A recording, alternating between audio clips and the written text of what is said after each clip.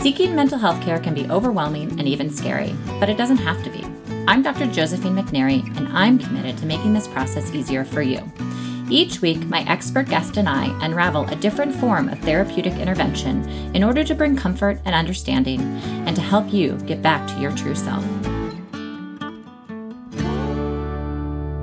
Hello, and welcome to another episode of Mind Stories. Today, I have the honor to speak with Dr. Lee Goodrich. Dr. Goodrich is a general adult psychiatrist seeing patients at Cal Psychiatry's Orange County and Los Angeles offices. Her specialty areas of interest include anxiety disorders, adolescent and transitional age youth patient populations, women's mental health, and working with Spanish-speaking patients. She completed her residency in psychiatry at the University of California, Irvine, where she served as chief resident. Prior to her residency training, much of her work centered on underserved communities and global mental health. Today, we talk about working with transitional age youth and the unique challenges and opportunities related to working with this unique population. Welcome, Dr. Goodrich. Welcome. Thank you. Happy to be here. I'm excited for us to have this conversation to talk about a group, an age range of clients or patients that you see, and that's transitional age youth. Yes, and it's a very exciting group of patients to work with, I think. When you hear transitional age youth, what are those ages? So generally, we're talking about the age range of kind of 18 to 25, 26. And we can think of it as really transitional in the sense of all of these life stages that you're transitioning between in these different areas of life.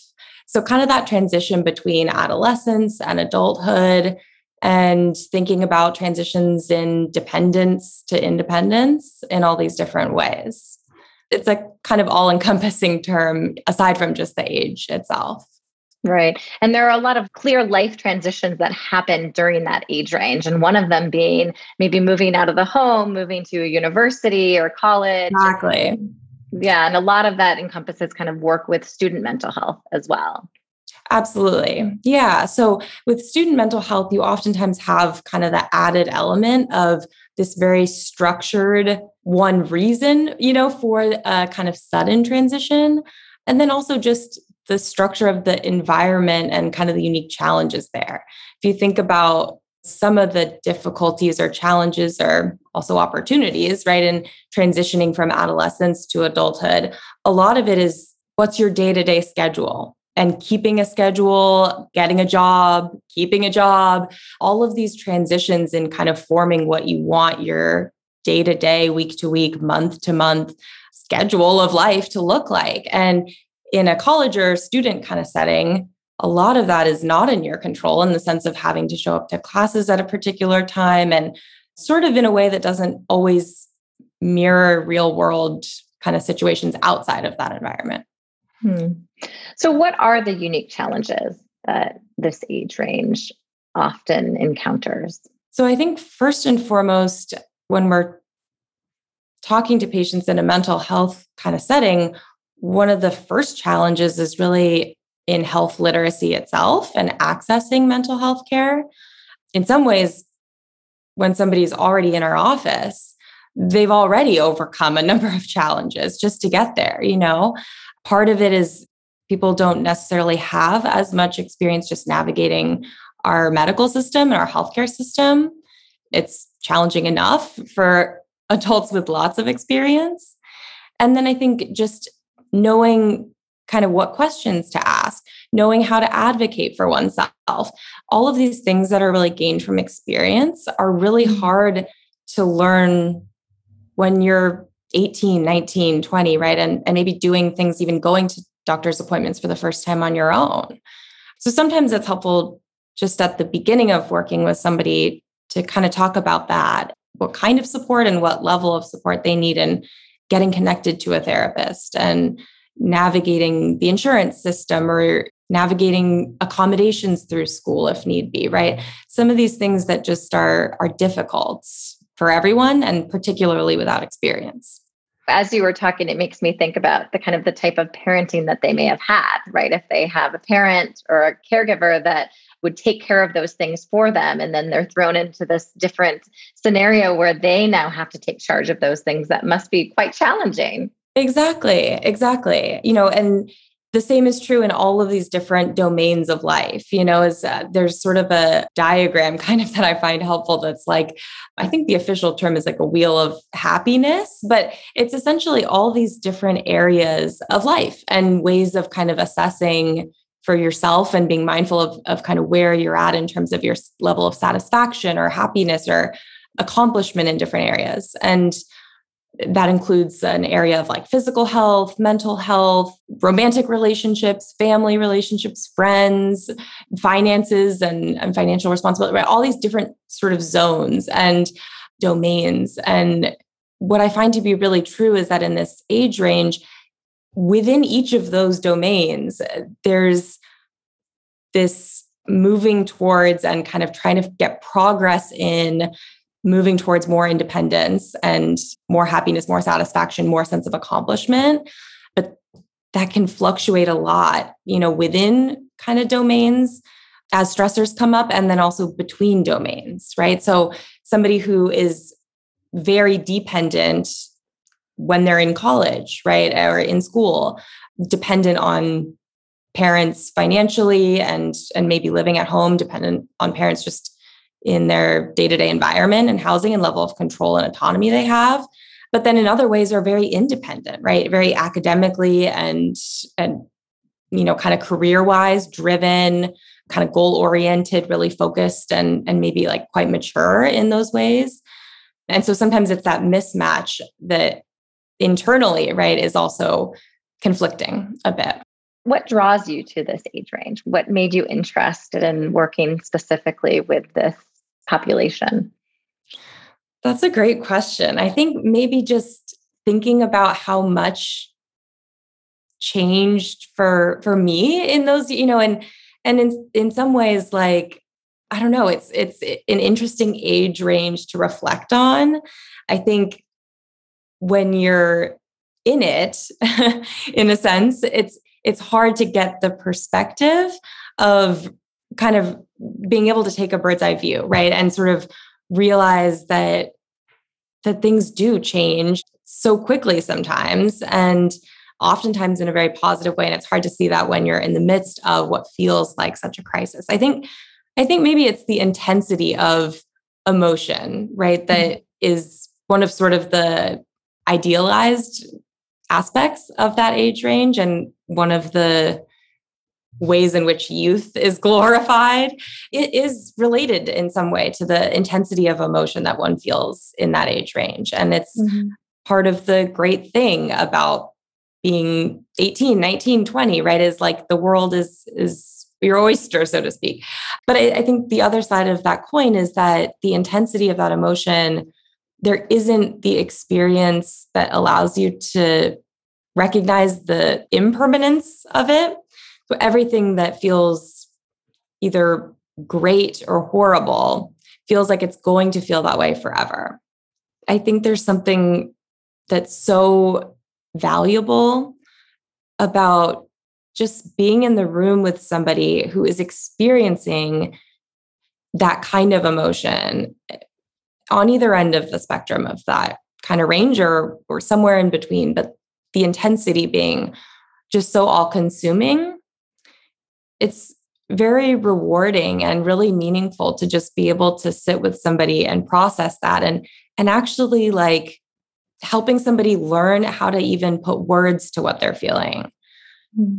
On such a fundamental level, I think it's what we do best as mental health professionals. And what I certainly find most meaningful is what seems like, in theory, such a simple thing about learning how to communicate your feelings. And what in reality is sort of a journey.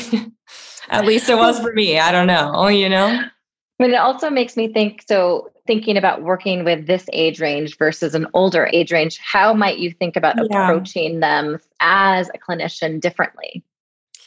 Absolutely. Yeah. And I think they're one and the same in those differences. And also what draws me to working with this age range is I think it's that rawness of emotion and also kind of the susceptibility in some ways to external kind of psychosocial stressors, really what 10 years in the future they might think of as kind of a irritation, frustration, right? But not something that is going to derail progress that has been made or feel like such a catastrophe.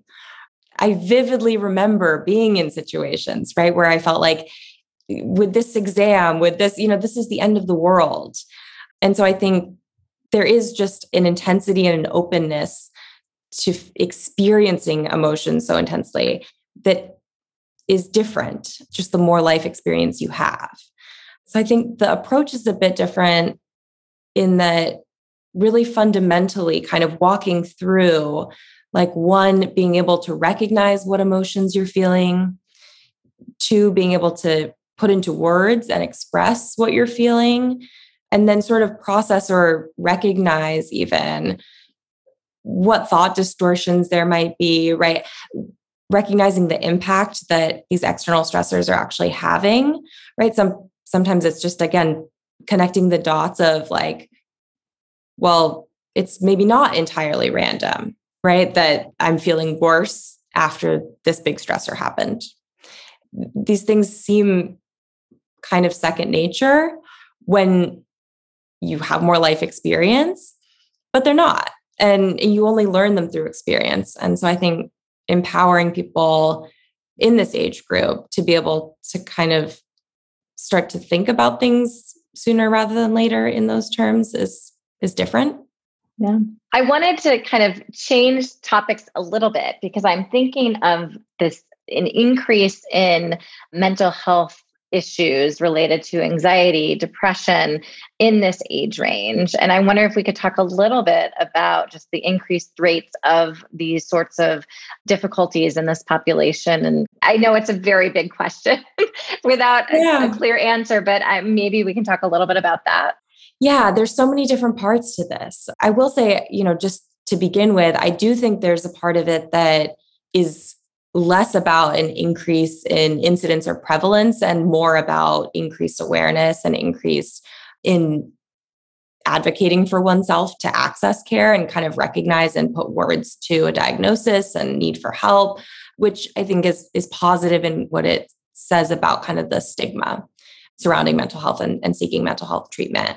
And I do think that younger generations are certainly more vocal and just talking about mental health in a way that's really encouraging. And so there's a part of, kind of the rising numbers and rising case rates and so forth that I think is maybe overemphasizing kind of a worsening, right? A mental health kind of epidemic. That being said, I think objectively and logically in the context of a global pandemic, right, there is a mental health crisis. And I think a lot of that is focused on this age range and has hit this age range really hard in all the ways that COVID has affected, to some extent, most people. But when you think about kind of all of these really important developmental stage kind of milestones and transitions that you go through in this age range, so much of that being taken away by the stressors related to COVID and the social isolation related to COVID is really, really a loss. And so I think we're still grappling with that, even as schools open up, universities open up, vaccination rates are high, people are getting less sick in this age range compared to other, higher risk groups. The mental health aspects are in some ways more magnified. So the other piece of this, I think, related to social isolation, obviously, is social media and the role of social media in kind of relationship to mental health or mental illness and relationship to identity.